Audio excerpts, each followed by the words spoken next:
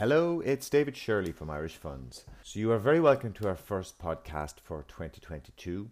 On the 9th of February, we hosted a webinar entitled Crypto, Are We at the Dawn of a New Asset Class? This turned out to be our most popular ever webinar with over 1,000 registrations, and this podcast is an audio replay of the discussion that was held at that session.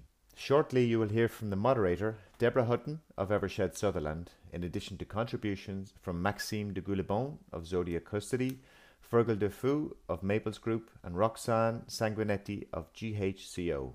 I hope you enjoy this episode and check back soon for more great content. Good afternoon from Ireland.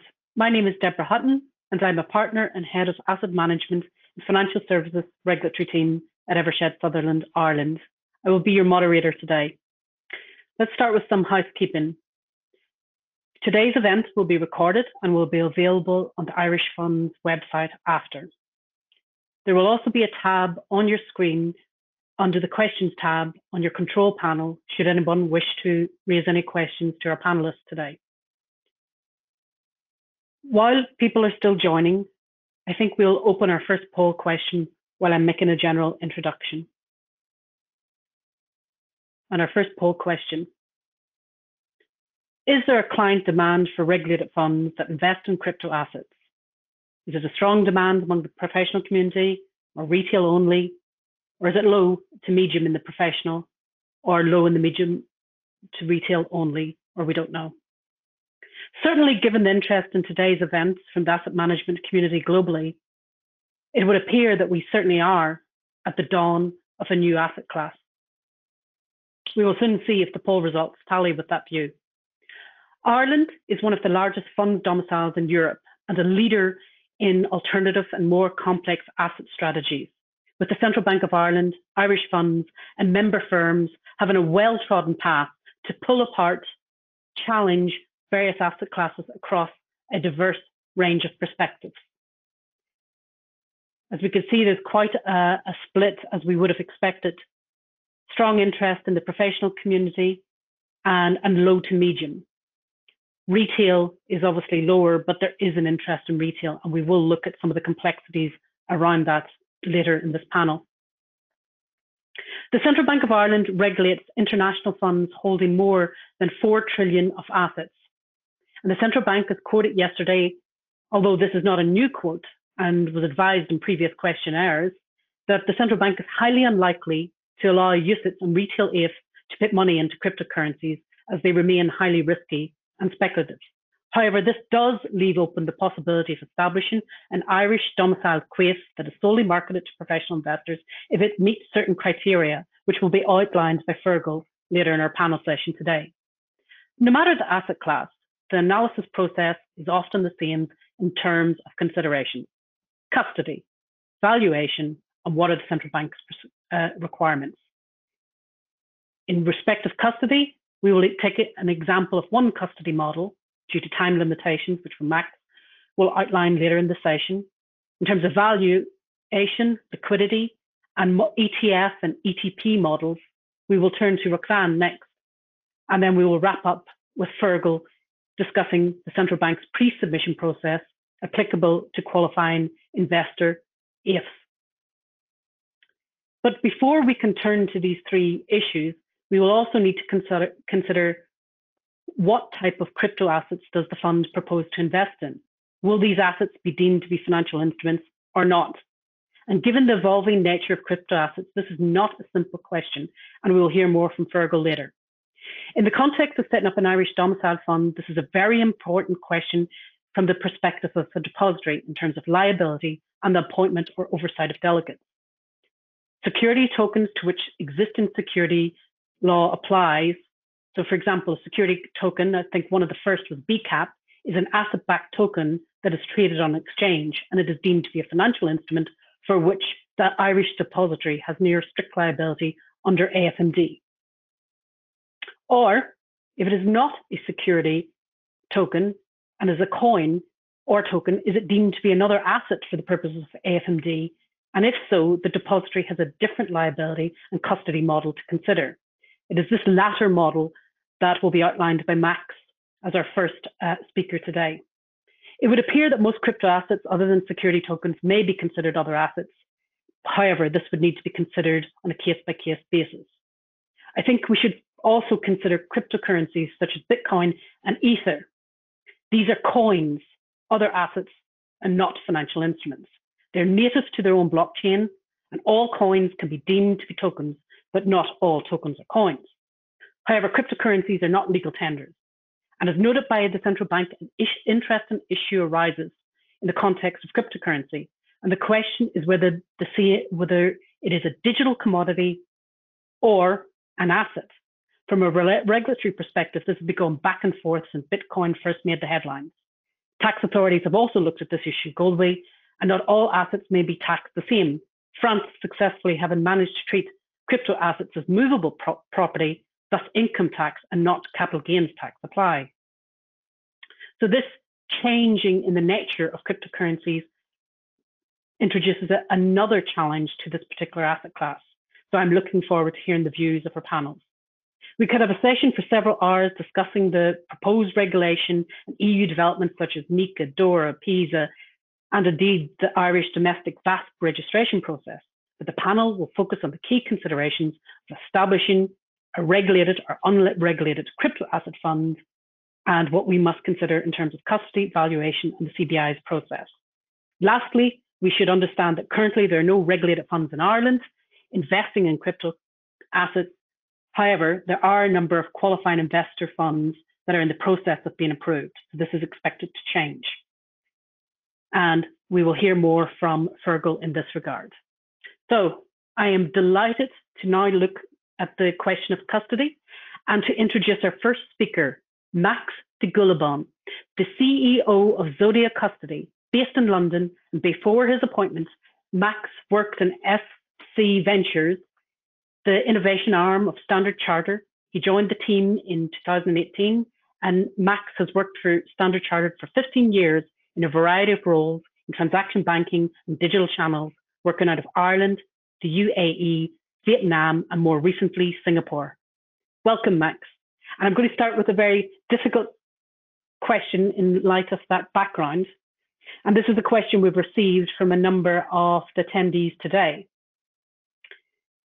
Is that there are a number of crypto custody models in the market. And if a regulated fund or a service provider was to appoint Zodia as a crypto custodian and noting their onerous regulatory obligations, can you explain the custody model and what types of crypto assets you custody, i.e. cryptocurrencies, or can you custody other types of crypto assets such as stablecoins and asset-backed or security tokens? Right, thanks a lot, Deborah. Thanks for having me, and hello, everyone. So I would say you're right. All custodians, all custody solutions aren't born equal. And I think, especially in the crypto space or crypto asset space, custody means a lot of different things to a lot of different people, and it's somewhat a word that has been abused because the minute you secure private keys that provide access to any forms of token, you essentially somewhat offering custody over the underlying asset. So to make it relatively simple, there is two types of custody offering in the market. You have self-custody, where the asset owner, asset managers is responsible entirely for the keys and the management of these private keys that provide access to the asset. And then we have what we call qualified custody, where you have a third party, which more often than not is authorized by a regulator, and we can talk a little bit about the various authorization process. And obviously that counterparty or that custodian has fiduciary duty, which is associated with the custody. So it's a lot closer to, I would say, a traditional custody, although there isn't a particular status called the way you have a securities custodian in traditional assets. You don't have the same or the equivalent for crypto assets. Worth mentioning that obviously most of the custodians today are registered with various regulators, and the terminology varies, but it's virtual asset service provider, and that is mainly focusing on AML rather than, I would say, a full-fledged securities custodian, if you like, if we refer to the previous the traditional assets. So Azodia obviously operates in the qualified custody space. We are registered with the FCA. We actually have a subsidiary in Ireland which has is pending registration with the Central Bank of Ireland for that VASP status in Ireland. So we are pretty close to, obviously, we gravitate towards the regulated space as opposed to the unregulated and the self-custody model. To your sort of second question around coins, it's a tricky one because technically speaking, all coins sort of work in more or less the same way. They are issued on the blockchain. You receive them through what we call the wallet, which is a public-private key pair, and technically you can receive any type of token. The difficulty here is to figure out for each of the token in which bucket they fall under. And I know you've mentioned sort of cryptocurrencies on the one hand and securities token on the other. There is potentially additional categories. So securities token is anything that looks or smells like a securities, or the underlying is a securities, is obviously would be deemed as a securities and triggers a different set of authorization.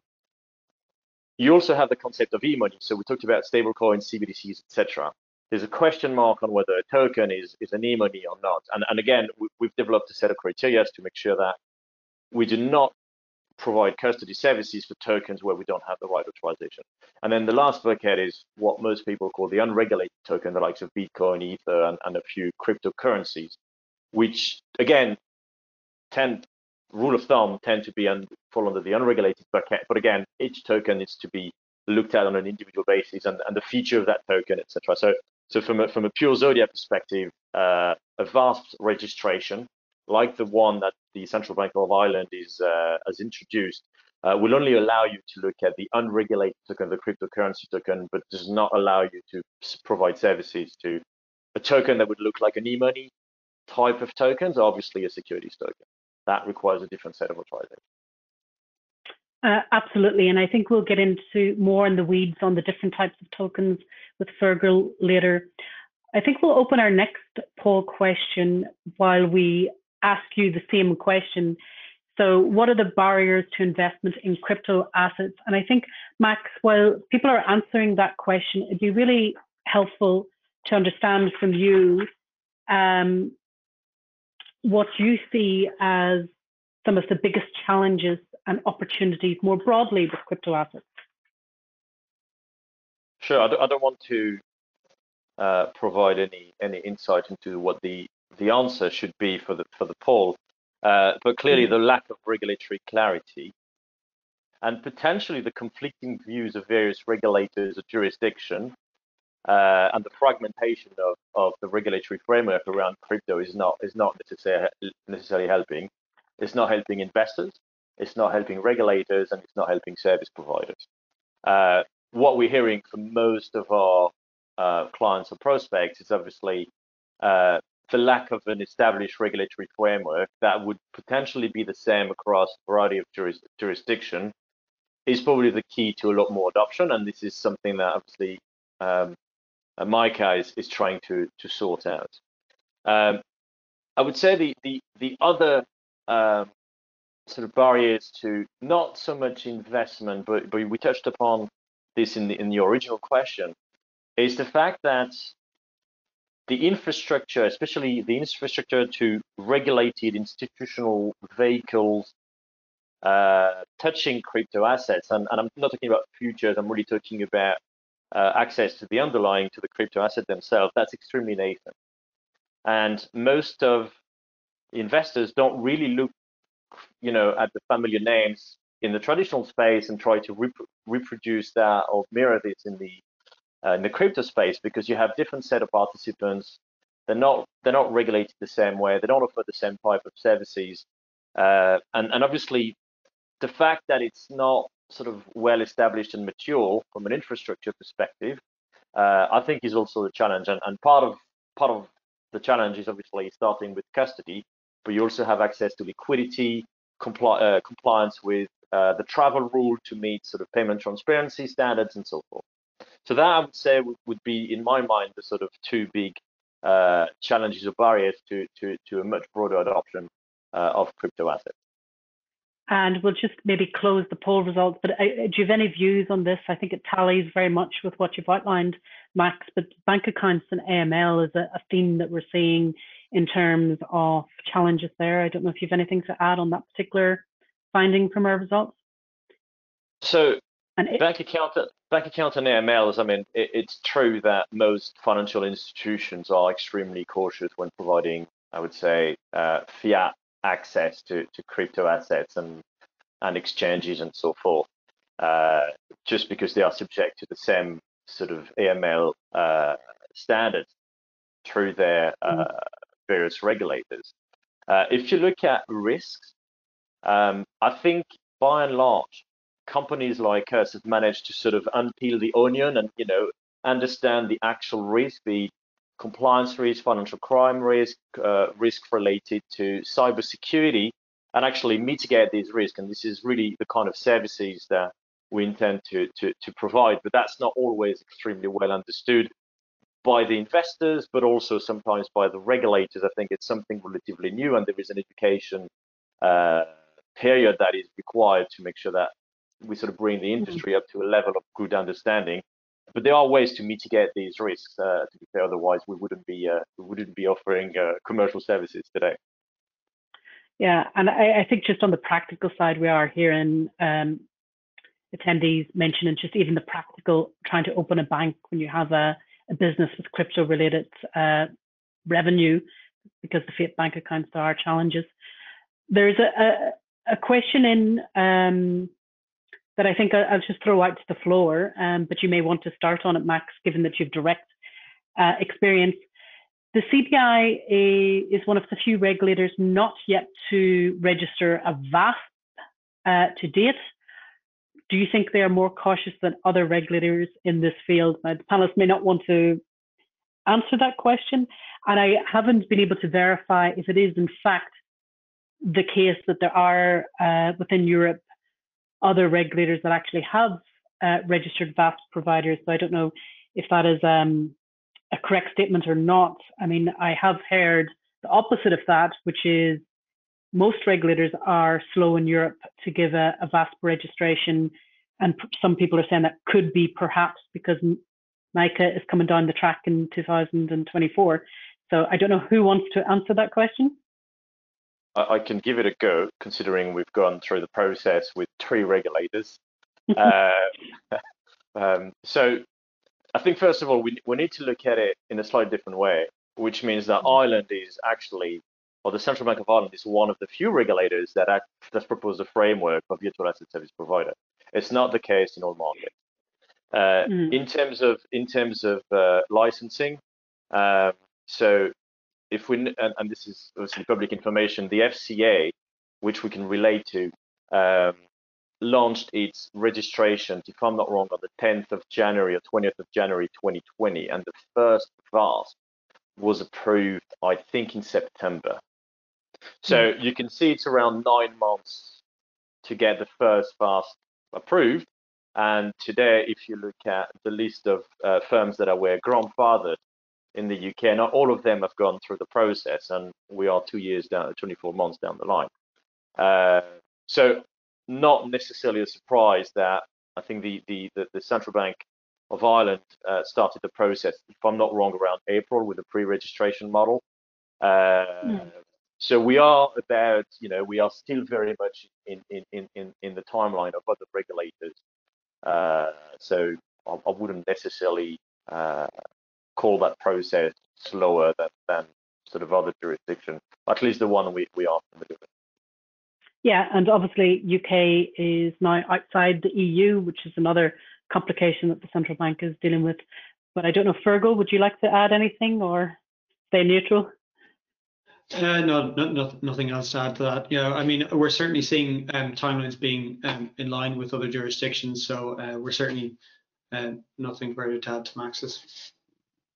But I think it's a very important and positive point by Max in terms of the central bank and that framework that it has in place as a positive step, because we can see from the poll results, that extra regulation and deep dive is what market participants are requiring. I think we should open our next poll question.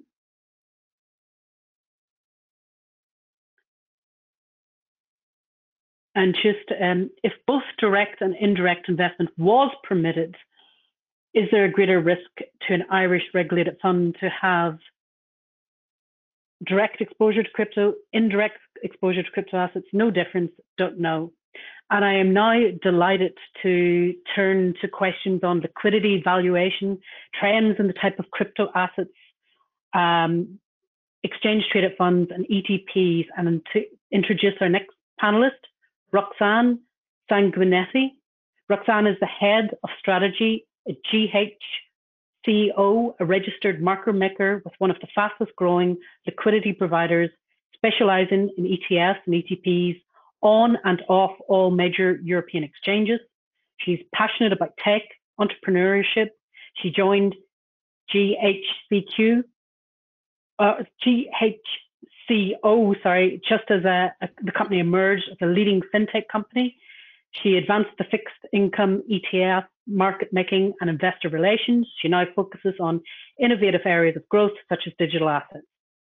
So Roxanne, it is anticipated that Irish regulated Quais, subject to certain restrictions, will be permitted to invest indirectly in crypto assets. Do you agree with the poll results? And can you share your thoughts on risk challenges with direct versus indirect investment? So it would appear that, this is even now that's a challenging result. So yeah. Let me give you my version then. So I think in general, we prefer to recommend direct exposure. So of course, what that means is that you need to find the right partners and venues for execution, for custody, like Max was talking about. You need to feel comfortable with the security protocols. So who at your firm is going to hold wallet keys? Who is permission to action transfers, for example? But eventually, it means that you will have lower costs and a lot lower tracking error with non-futures ETP structure. And I think what we've seen is with the launch of the Bitcoin futures ETP, or like ETF, BITO in the US, we now have the data that shows the impact of holding the futures as underlyings rather than the coins.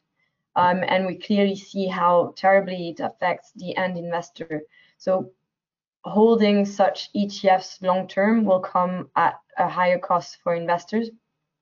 So in general, we believe investors should have the ability to gain exposure to digital assets through a regulated investment product.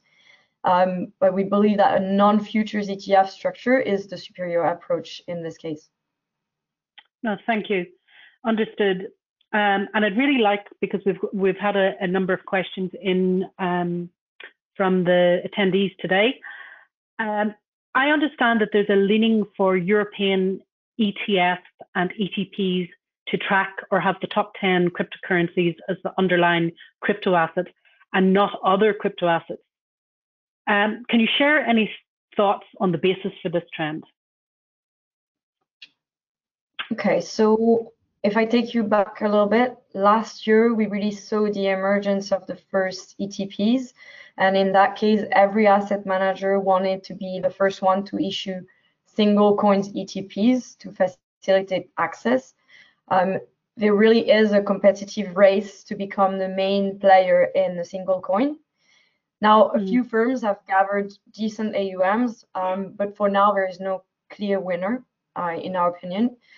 Now, this year, what we're seeing is another approach whereby asset managers want to start providing diversification within digital assets.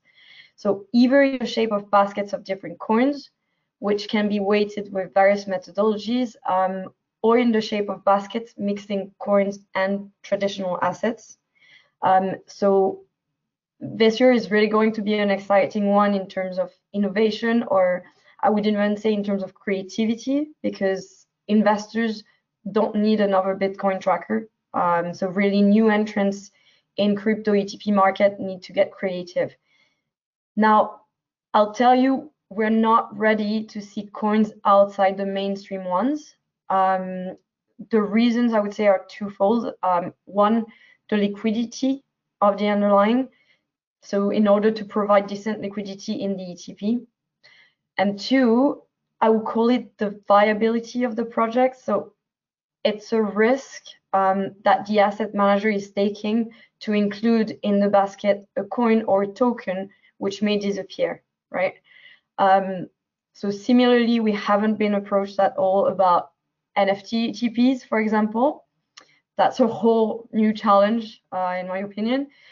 Now we are seeing interest in terms of tokenized assets, but again, a whole new challenge, and these they're not ready to be listed on regulated exchanges at the moment.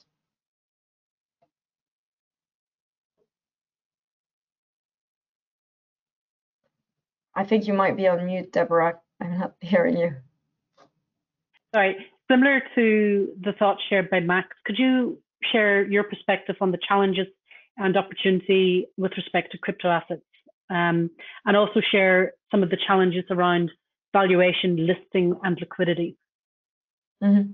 Sure. All right. So starting with valuation, there are no standards for crypto ETPs at the moment, and in the underlying market, there is no centralized exchange for digital assets, right? So coins are trading purely OTC via a whole range of venues. They also trade 24/7.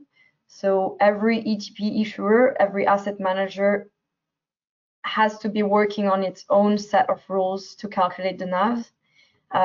What we see is typically the aggregation of prices from 3 or 4 different venues, but that's really following a set of guidelines that they decide from the start. In terms of listing, so I assume that what you mean is where in the world can you list the funds, right?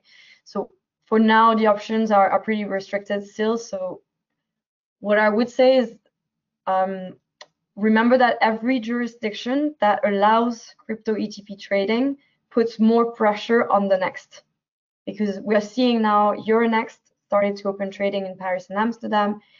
In London, you actually have Akis Exchange that has started listing some of the crypto ETPs. So the London Stock Exchange is obviously feeling some of the pressure. Now, in general, Sweden was the first to kick things off with listing the first ETPs, but at present, if you're looking for diversity of coins, Switzerland is the main place to list, but Germany is catching up. So we're seeing very strong demand from German investors, actually. Now regarding liquidity, the one thing that I would say greatly limits the liquidity is actually relating to settlement cycle. You'll have to bear with me a little bit on this explanation, but basically the ETP, like most financial products, settles T+2. But in the meantime, the coins have already settled because it's nearly instantaneous at T0.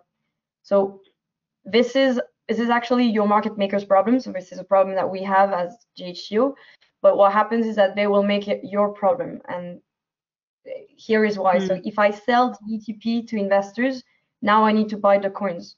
So instantly I have a funding issue on my hands because I need to exchange cash for the coins right now, but I haven't received the shares of the ETP yet. And alternatively, if we say that the market is crashing, like we've seen a little bit in Jan, investors are all selling, and now I have bought all these shares of ETPs, and I need to sell an amount of coins that I haven't received yet. So that's an issue that is specific to this market because as traditional players, we're required to post 100% of the amount with our prime broker on the crypto ETP side or on the future side. So it's very capital intensive and it's not efficient for market makers.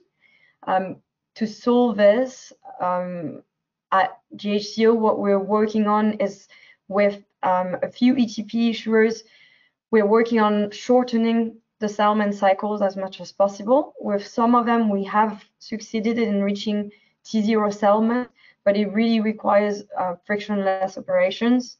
And all the key stakeholders need to be on the same page. We've also established relationships with coin lending facilities. So it's still a very new concept in the space, and it's fairly expensive, but it is moving in the right direction, I would say. Okay, no, that's very interesting. Okay, there's quite a few questions coming in, but one that has caught my eye, and I'm just going to throw it out to all panelists. I think they're challenging maybe the title, restricting looking at crypto assets as an asset class. And do we see the funds industry adopting blockchain technology in its every operation, i.e. Ripple Labs are using XRP tokens for faster and cheaper cross-border payments? I don't know if anybody would like to address that question. I can start, and I'm sure Maxime has some comments as well on this. Blockchain is a very powerful technology. However, that doesn't mean that it should be applied everywhere in everything.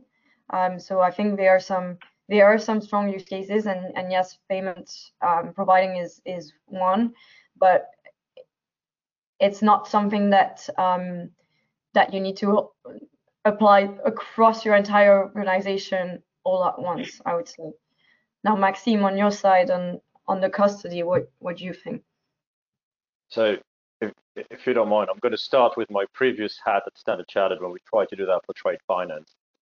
And I think it failed generally because when you have an industry and blockchain requires all of the participants to essentially get into that ecosystem, and it's quite literally impossible to do that. Now, for custody around the crypto assets, yes, there are absolutely use case to not just use crypto as an investment, but if you think about, and we see that a lot more now, using collateral and moving collateral around, there is a use case to have either Bitcoin, but now we're seeing a lot of stable coin as collateral being a bit more, I would say, adopted in the market for derivatives and so on. The second part, and Roxane just mentioned it, these, T+2 doesn't mean the same thing. T+2 means 2 days in the fiat world and 2 hours in the crypto world. So facilitating the sort of, PVP when it comes to, especially in the case of an ETP, dealing with the APs and making sure that you get instant liquidity in and out, both sort of fiat or stable coin and crypto. I think that would bring a lot of efficiency in the market. So I would say there's pockets of low-hanging fruits, but the fact that we're not going to change an industry just because there is blockchain. It's the issue is never the technology. It's really the adoption and the fact that everybody needs to be at the same level in order to reap all the benefits of it. And Fergal, from your perspective, or is this more into the operations? Yeah, this is a largely operational question, but we are certainly seeing clients look to adopt blockchain in their internal operations. We're getting regular queries on how it works, and I guess even it's good to see the EU proposals in relation to digital distributed ledger technology, and I guess the broader adoption of EU regulation of crypto assets will certainly bring confidence to market makers and participants around, I guess, the use of blockchain technology as well. Yeah, so I think it's fair to say that Ireland so there's various working groups within Irish funds looking at this technology, various legal and reg groups that we sit on are looking at, can Irish funds issue some form of token that could be traded on a secondary market as opposed to shares in those funds. Many use cases are being looked at inside and outside of the funds industry. Blockchain Ireland is working on various working papers in this particular area. So this is being looked at a lot more broadly.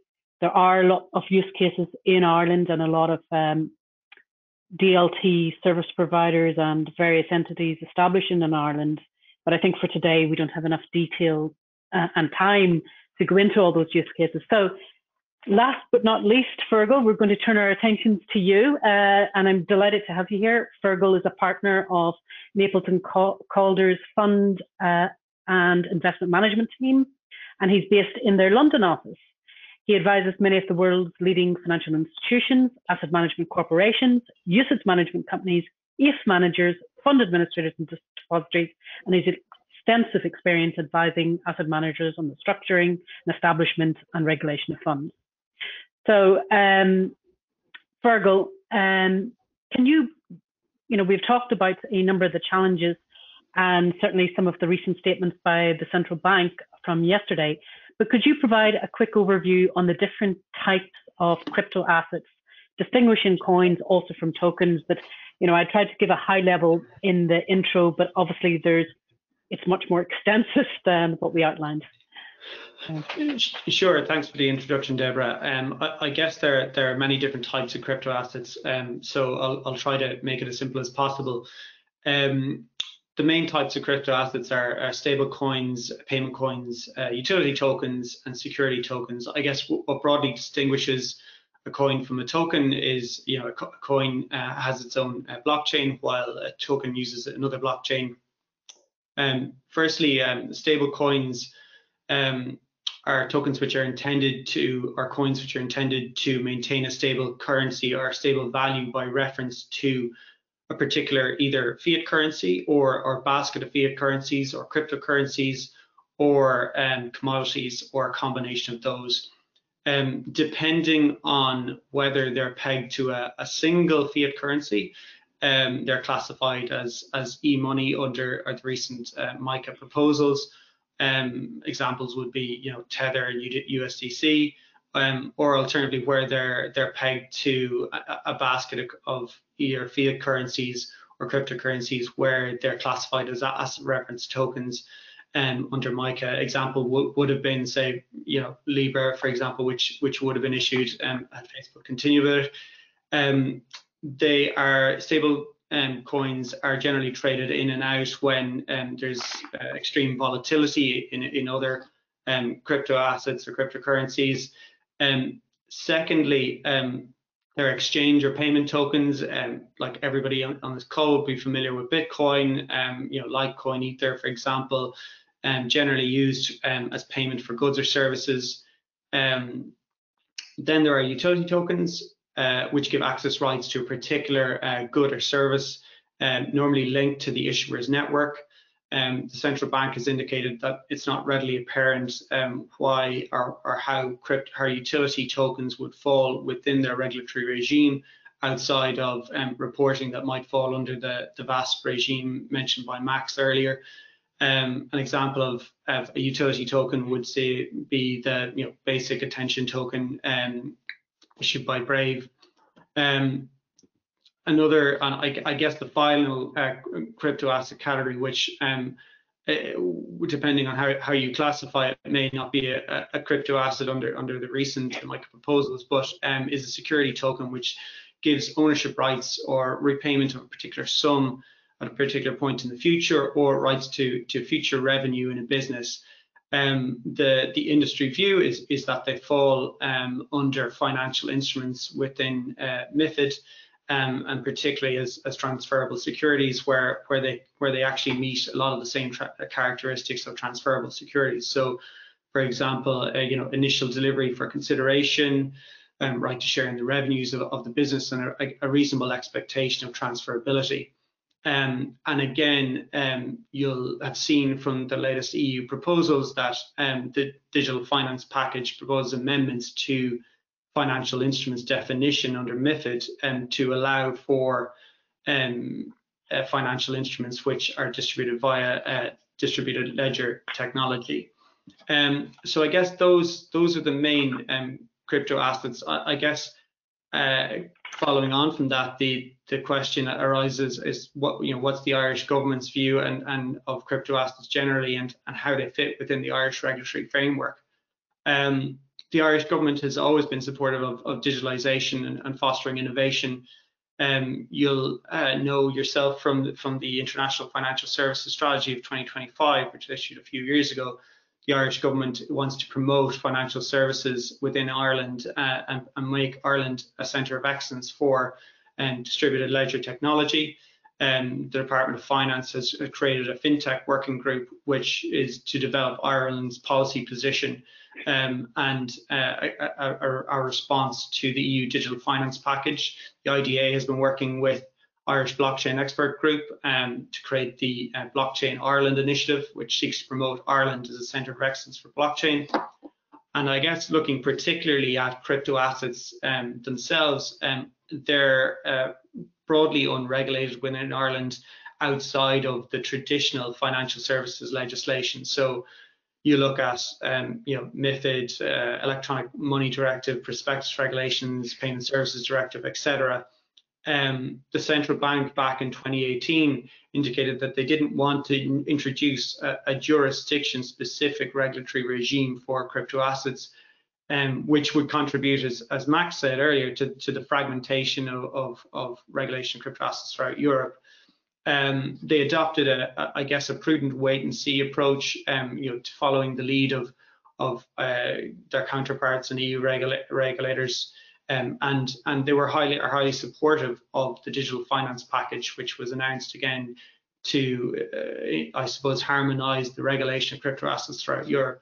So I said, turning, from the, broader picture that's coming in terms of the digital finance package, the existing framework for crypto assets in Ireland, you need to look at MiFID and prospectus regulations, and it depends on whether, the offer of crypto assets constitutes an offer of transferable securities to the public from prospectus regulations perspective. Again, there are exemptions for offers to qualified investors. And then similarly, there's the VASP registration, which Max mentioned earlier. But I guess it's good that MiCA has been introduced, because I guess there were many gaps in traditional legislation, and there's certainly been grey areas where outside of maybe security tokens, which qualifies financial instruments, there were a lot of crypto assets which possibly didn't fall within traditional legislative framework. That's very helpful, Fergal, and obviously a broad church of current and proposed regulation. But could you give a quick snapshot of the central bank's pre-submission process? Because it's currently anticipated that whilst there's no regulated funds in Ireland investing in this asset class, it's expected that a few qualifying investor AIFs will be permitted to invest a certain amount into this asset class. So can you outline the central bank's pre-submission process and what's expected as part of that? Sure. So the central bank was one of the first regulators to give guidance on what their expectations were last July. We saw the CSF issue similar guidance in December last year as well. As you mentioned earlier, they created a distinction between UCITS and RAIFs investing in crypto, which they said are highly unlikely to approve, while conversely, QAIFs can invest in crypto assets provided they make a pre-submission to the central bank. And we at Maples have been working with a number of clients on the pre-submission process. The guidance itself makes a distinction between tokenized traditional assets, or I guess NFTs, which have a lower risk profile. And then on the other hand, I guess, crypto assets which have a non-traditional or intangible underlying. The CBI pre-submission process is very straightforward. So there's a board pack. We've just made certified minutes to the CBI in conjunction with the prospectus or supplement updates, which should include any changes to the investment policy, strategy, objective, etc. Those drafts should also include any risk factors related to new crypto assets being invested in. You have to submit a model portfolio in the CBI's prescribed template.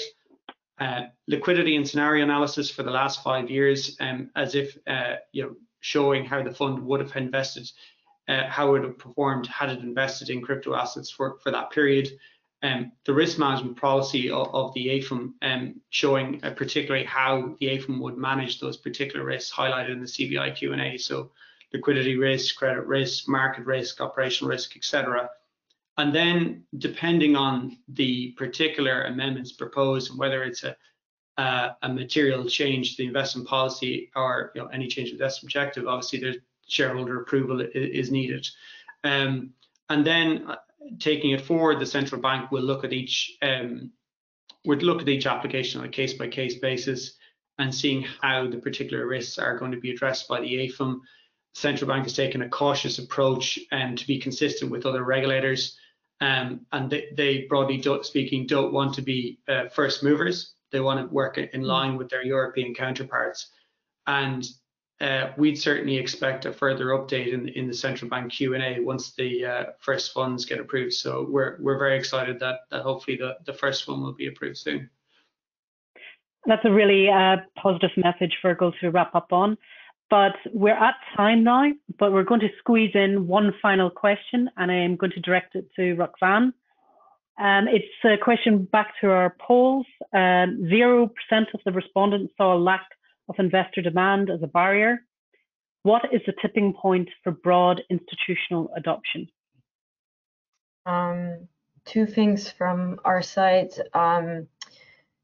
More clarity in their regulatory landscape. So it's everything that we've just mentioned on this panel, pretty much. That is key to bringing trust in this new asset class, as you call it. A second thing that we see that's more on the, I would say on trading executions, it's around volatility.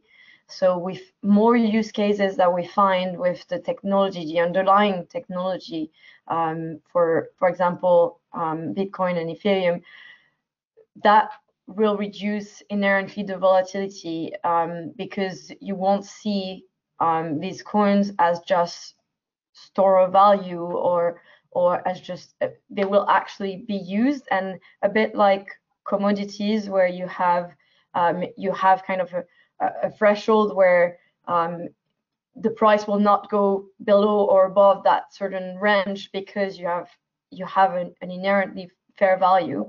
That's what we're seeing for crypto assets to stabilize and to bring more institutional adoption. Thank you. And I think we can wrap up there. And I just would really like to thank our panelists today. It was certainly an interesting discussion, and we could have stayed on for much longer. So it's a positive message. It sounds like we'll be seeing our first crypto funds established in Ireland, albeit marketed to professional investors. We've heard from some excellent service providers, and it's great to see, as we say, the cross-sector of the industry working together and working with other industry bodies, whether that's Blockchain Ireland, and as we see competitors working together to take apart and truly examine this asset class. So thank you, everyone, and thank you, everybody, for joining us today.